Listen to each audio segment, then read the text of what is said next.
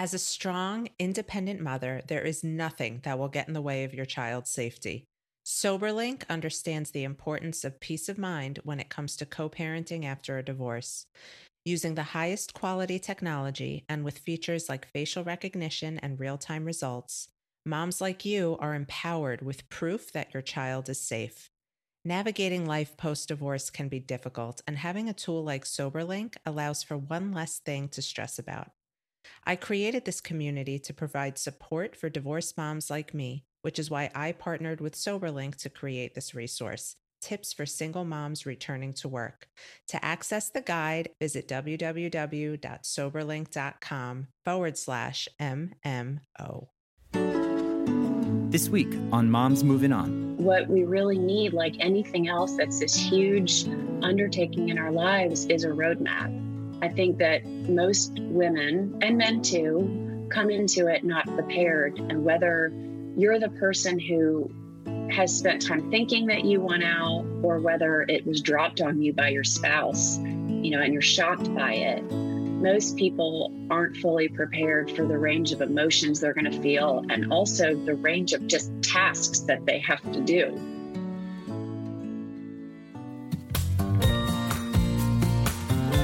Life moves on, so why shouldn't we? This is Michelle Dempsey Multack, your host of Moms Moving On, navigating divorce, co-parenting, single motherhood, and moving on. Welcome back to another Moms Moving On. I'm so happy you're here with us. Today we have Pilar Prinz, who is here to lead women through the singular time in their lives, divorce, with confidence, warmth, humor, and good-natured badassery. I mean, if that doesn't have you hooked, I don't know what would. Her experience as a top divorce lawyer for the past 20 years has propelled her into the national media scene as a guest legal expert on CNN, Fox News, and other national programs. In 2021, she was voted one of the best lawyers in America in the field of family law. And guess what? She's here today to help you figure out which steps you need to take next when you're ready to get divorced. Pilar, thank you so much for being here. Thanks so much, Michelle. I think that the work you do, anybody who's in the space of helping people through this time, is not just, amazing and so needed, but rewarding, right? Like you are able to take people from point A to point B and make their lives hopefully better. Yes. In fact, when I first started practicing law over 20 years ago, I was in more of a corporate area of law. And when I left that firm, I said, I want to do something that directly impacts people. And I don't know that I knew just how much I would directly impact people until I got into this area. And so over 20 years, you must have seen so many things. I can't even imagine. Like, I don't know if you kept track of how many divorces you've handled in the last 20 years, but I'm sure it was many. And we all know that with experience comes knowledge. I know for me personally, starting the divorce process and knowing nothing about the law or really anything other than my own experiences as a child of divorce, I felt lost. And so many women come to me and they say, I know I need to take this next step, but I don't know what the hell to do next. Right. Yeah, it's very overwhelming. I have seen women from all walks of life, from stay-at-home moms who really, got married right after college and never had a career, to women in the C-suite. And all of them feel that same way. So that feeling of overwhelm and loss, and I'm not even sure what to do, is something that I think affects everybody, no matter where you come, where you start in this journey. It affects everybody. Right. And I think what you're doing is helping women get divorced in a better way. Your website says, do more than survive, thrive. And I don't think that people really know that that's possible, right? Like, I think everybody or society tells you, okay, you're divorced, so you might as well be dead. And that's it. Your life's over. But for those of us who have been through it, we know there's so much more after that. Yeah, I have a lot of women that come to me and truly don't know that they're going to survive. And it's really when they're at the very beginning of what is a trauma in their lives, they have said to me, I don't know that I'm going to make it through this.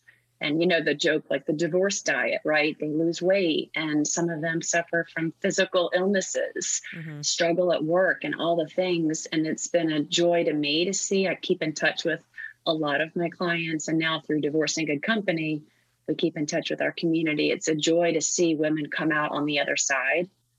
And I've had women say to me, I'm so much happier, or, I'm in a better place than I ever thought I would be. And I try to take their message and share it with other women who are at that beginning to say, I've seen hundreds of women come through it, and I know you're going to also. I love that. I'm writing that down because that's good. I've seen hundreds of women go through it. That's your quote for this episode. So I think I heard recently, and I don't remember where, it was a quote I included in some work that I did, that how you begin your divorce sets the tone for the rest of the divorce and the co-parenting relationship if there are children involved. And that's really the big question. Like, what do you do next? You're a woman who knows she needs to go. It's daunting. It's scary. We know those things, but she still needs out regardless. So what are the steps that you think women need to take? And what are the ones that they often miss because of this feeling of like being bogged down with responsibility? Well, that's a loaded question. Do we have a couple hours? No, I mean, really, it is something that we could talk on for a very long time. And in fact, we have, one of the things I'm proudest of through Divorce in Good Company is we have created an employee wellness program called Forwardly, which really provides a roadmap. So employers offer this free of charge to their employees, and it provides a roadmap. Because as I always tell people, I mean, divorce, you probably know this, is listed as the number 2 life stressor. It is only after death of a spouse. It's that significant. Yeah. And separation is listed as number 3. So just the act of separating from your spouse is a separate stressor all of its own. Right. And what we really need, like anything else that's this huge undertaking in our lives, is a roadmap. I think that most women, and men too, come into it not prepared. And whether you're the person who has spent time thinking that you want out, or whether it was dropped on you by your spouse, and you're shocked by it, most people aren't fully prepared for the range of emotions they're going to feel, and also the range of just tasks that they have to do. Yeah. From the biggest to the smallest. I mean, there are all the things. And so sitting down and working with someone to have a roadmap and a plan, so that each day isn't just filled with, I don't know what to do, what am I doing next, but to really have a plan for how you want to handle it, and also how you want to behave. I think that's a big thing, is we see so many people get derailed by the legal process. It takes on a life of its own. You have other people telling you how to feel, from your lawyer to your friends to your family. But really deciding from the outset the kind of separation and divorce you want to have, and holding to that and making that your North Star and following it all the way through. So that's a really good point you bring up, because emotions are so high at this stage in the game. Even if you want the divorce, even if you feel this is the best thing possible, it's still a really emotional time. And as we know, it's very difficult to make rational decisions when you're that emotional. So how would you suggest a woman would step outside of that, fierce emotion to make better decisions? So we have a checklist, in our communication tool, which is called Divorce Scripts. And it's scripts for the 40 most commonly difficult conversations. And as part of that, it's the things I've heard, and the notes, the emails and texts I've read, thousands over the years, and it's clients saying, how would you say this? Or I wish you could say it for me. So we do. It's a fun, neat project. But we have part of that, we have this checklist. And it's for communicating, but really so much of this is communicating. And we wrote out questions to ask yourself. And they're things like, is my language insulting? Ooh. Am I sticking to the facts? If I reread this 10 years from now, how would I feel about myself? How would I feel if my grandmother or my child or whatever higher power I believe in read this. And so you could take that into not just reading, but behaving, right? How would I feel if my grandmother saw how I was behaving in this divorce? How would how would my best self 10 years from now, when I'm past all this, look back and feel about how I'm behaving? Because when we're caught in the moment, it's really easy to get caught in the emotion and have the lowest common denominator of whoever's behaving the worst, right? But we, like in everything, have a choice. You cannot choose how your spouse behaves. You cannot choose how their lawyer, if you're in a contested divorce, you can't control the court system. You can't control what other people say to you, or even the people that care the most, how they might suggest you react. You can always control your own behavior. Absolutely. And that's something I work on with my clients, because we're very often dealing with an ex-spouse who is high conflict, and that notion of control.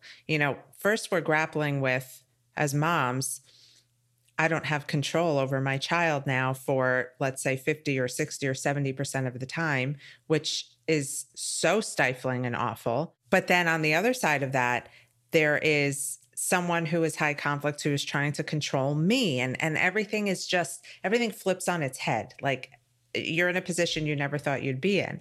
And one of the things I had to work the hardest on, and one of the things I help women with, is that element of control, how to give it up where you need to, and how to not let that sort of long distance coercive control infiltrate your life now. That's right. It's like, say the serenity prayer over and over to yourself. Over and over again. What are some ways that you would suggest, if a woman is committed to doing everything right, is able to put her emotions to the side, but is dealing with somebody who cannot do that? What are some strategies that you recommend for the divorce process if you're up against something of that nature? I think the biggest thing is deciding early on the outcome that's most important to you, because there might be 10 things or 100 things that you think are important and you want at the beginning. Right? Like, I'll give an example of keeping the marital home. For a lot of women, that's something that's very important. And I understand it. We just wrote a blog about it, I think a week or two ago. Should I keep the home? So you have these decisions that might feel really big, but you've got to balance them against everything else. You've got to balance the financial decisions you make with the emotional ones, with the legal ones, with having the time to still be a good employee if you're one, right? Keeping your job is important through divorce, being a good mom. And so I think laying out the priorities, and again, I come back to acting in a way that keeps your focus on those, because you can't have it all.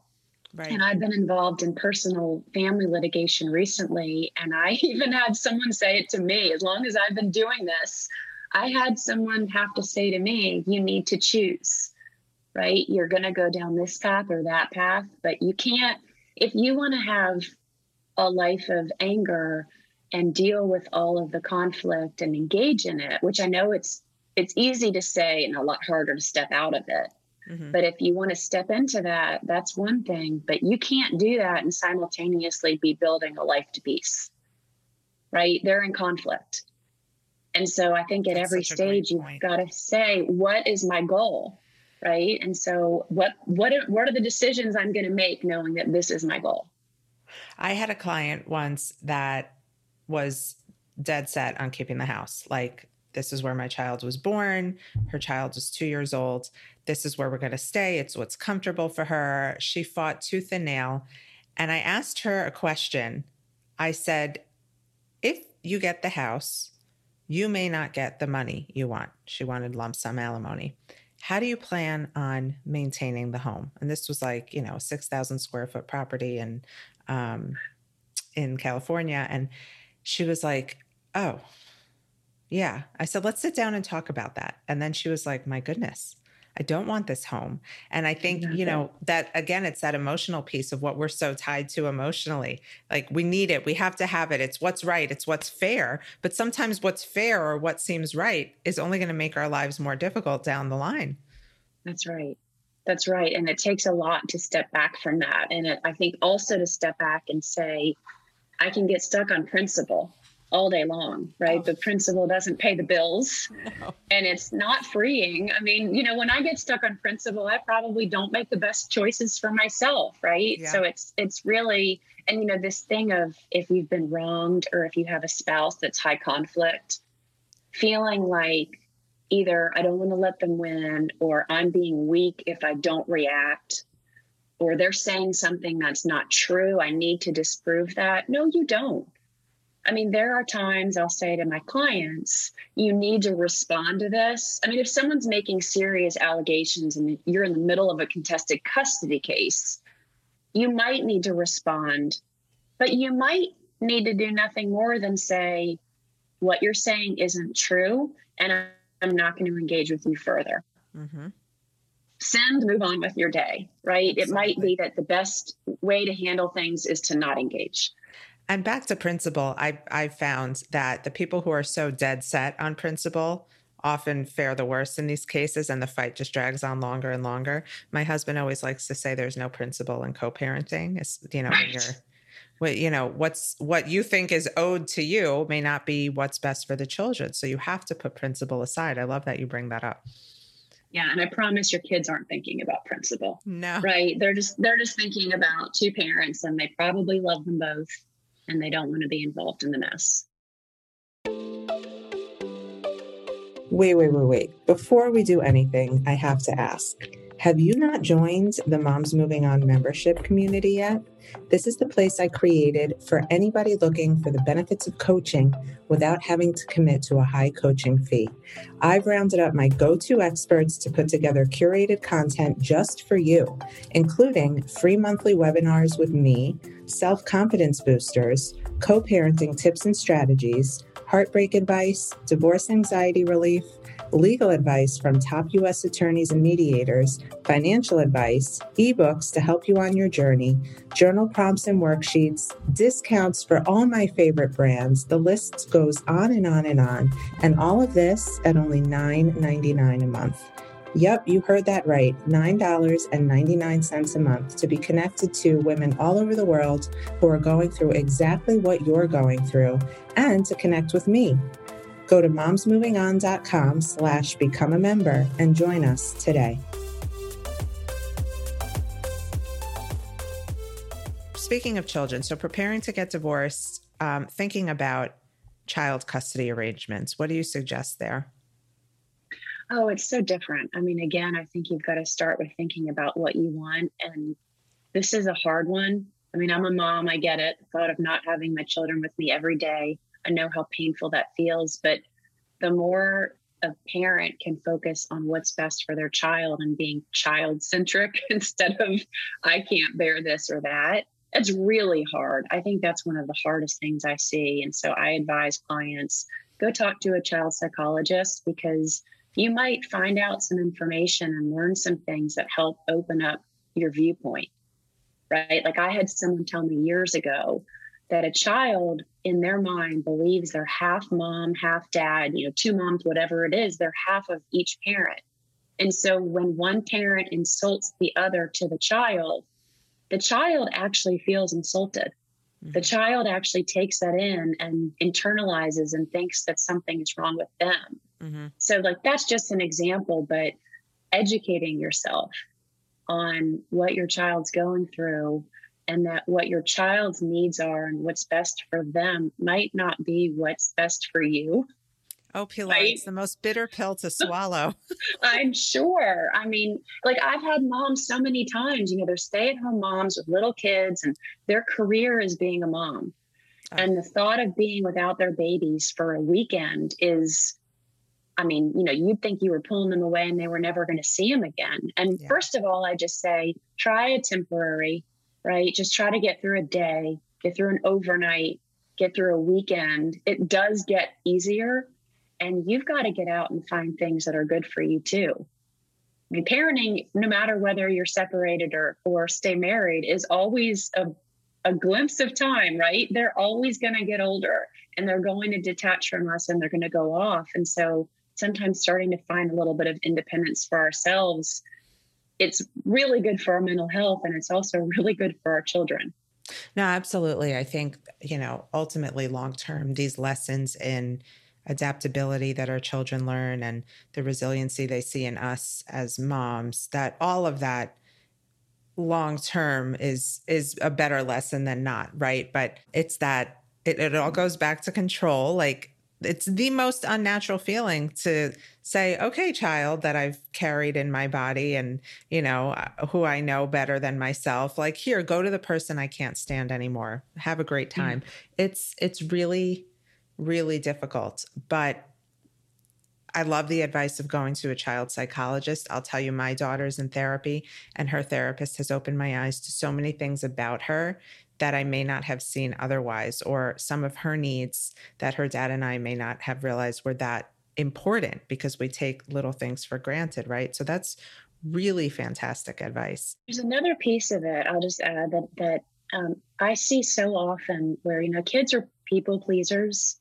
Yeah. And I have heard so many times my client will come in and say, she doesn't want to go to her dad's, right? She doesn't want to go. She's adamant. She's miserable. She doesn't want to go. And I believe them. And I think they are really, truly hearing that from their child. And then I hear the other side.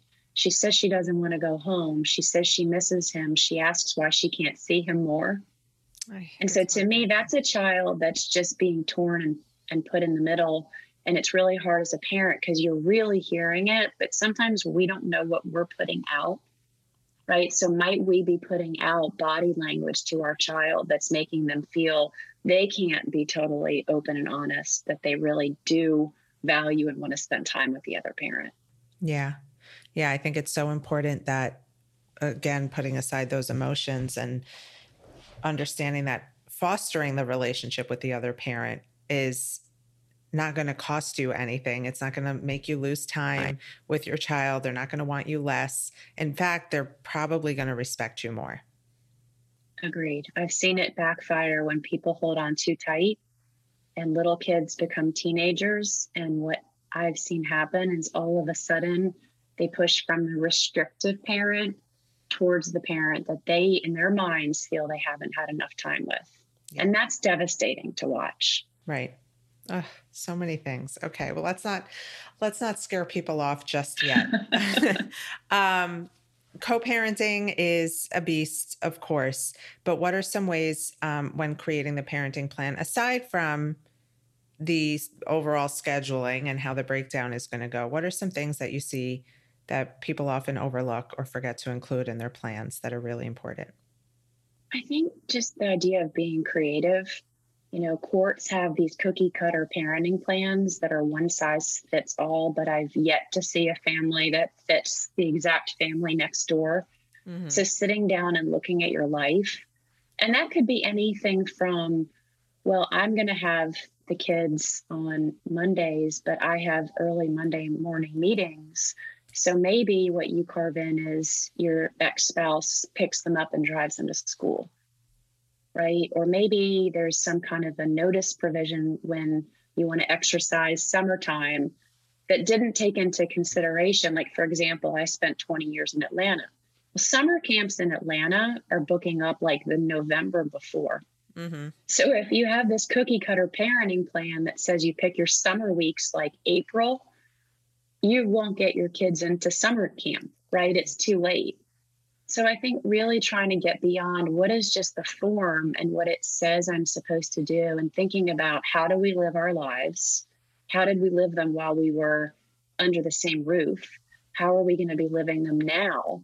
And living our lives needs to include things beyond your kids. And by that, I mean, you have to maintain a full, balanced life that will include parenting your kids, getting them to and from, and all the things, but also getting to work on time, being able to, handle the big project that you need to, having time with your friends, having time to work out and take care of your physical health and mental health. Mm-hmm. And so sometimes if you think about, well, what does my life look like? How can we lay out a parenting plan that takes those things into consideration instead of just, it needs to be Friday at 3 to Monday at return to school? Right. Right. And I think the idea of quality versus quantity is really important to keep in mind too, because maybe you are a parent who works more than the other one and won't have the availability to pick up from school and do the homework. And realizing that that doesn't make you any less of a parent so long as the time that you do get is quality and intentional and helps foster the parent child bond. I think people overlook that. They see like time as the deciding factor instead of what actually works and what really matters. And being engaged, right? So what kids focus on is the quality, not they only focus on quantity when they hear parents talking about it. Right? When parents keep saying it has to be 50-50 or even Steven, then kids will parent that. But left on their own, what kids focus on is mom or dad engaged, right? Were they there when I needed them, if I needed help with homework, or were they on their phone all the time? And so I tell parents, look, you can't be with your kids all the time, but what you can do is try to structure your life so that you can be a really engaged parent during the time that you are. That matters so much more. Yeah, of course. I tell myself that all the time when I'm sad and missing my little one when she's with her dad. I think about how intentional our time is together and how much co-parenting has made me that way, because maybe I would be the mom who takes all the time for granted and sits on my phone if I had 100% of my daughter all of the time. And I'm grateful for that. I think there's so much to be learned and appreciative of in this process. I think it forces you to focus on what matters, right? And like you said, you can't take it for granted. So it forces you to be intentional. Okay, so let's bring it full circle a little bit. There's so much to consider when going into this process, but really top of the list is asking yourself, what kind of divorce do I want to have? How do I want to set the tone for this? And then making long-term best decisions, not just emotionally based, what's fair for me decisions.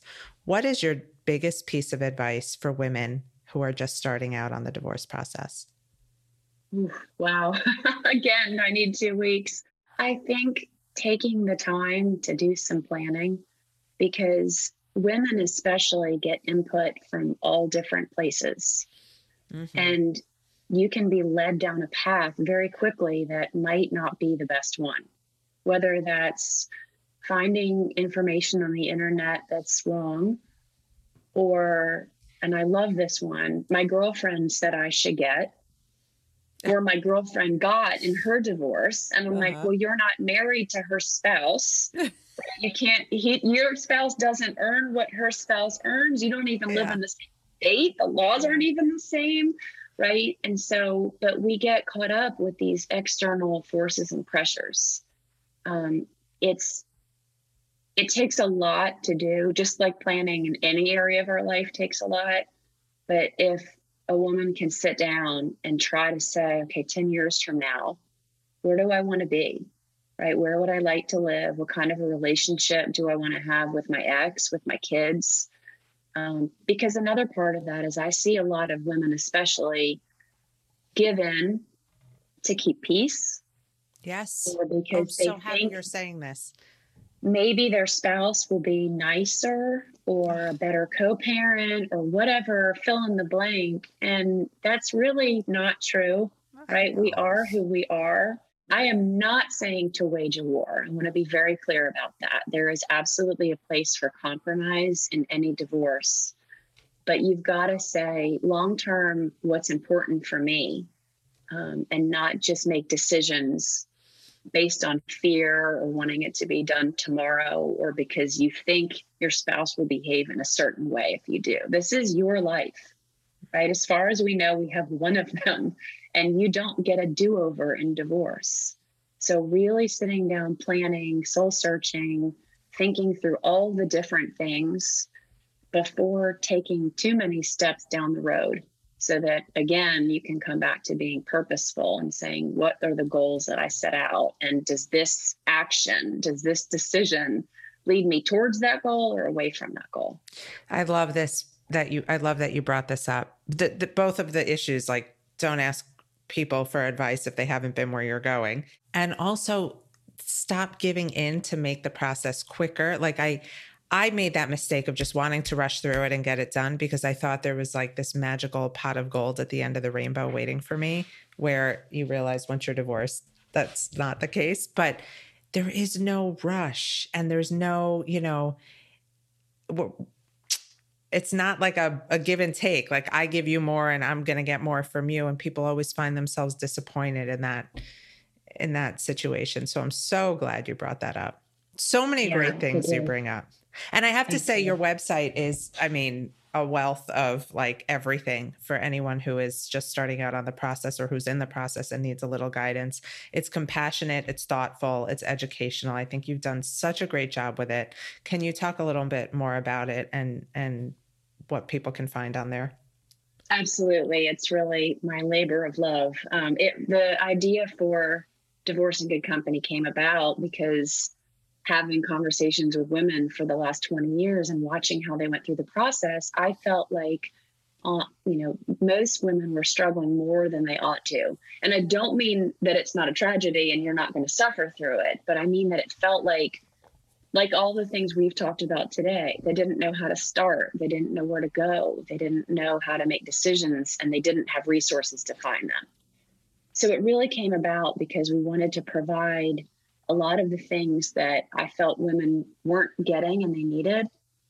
You need legal advice, and many women have a therapist, and both of those are really important, but those are only two pieces of the puzzle, right? What's happening all day long when you're not on your lawyer's clock and you're not on your therapist's clock, because that's where real life is happening. That's where all the decisions and the angst and the communications and everything is going on. And so we really felt like we wanted to speak to that. And the other piece of it was lawyers talk to clients like robots. I don't want to insult my profession, but that's how they teach us in law school.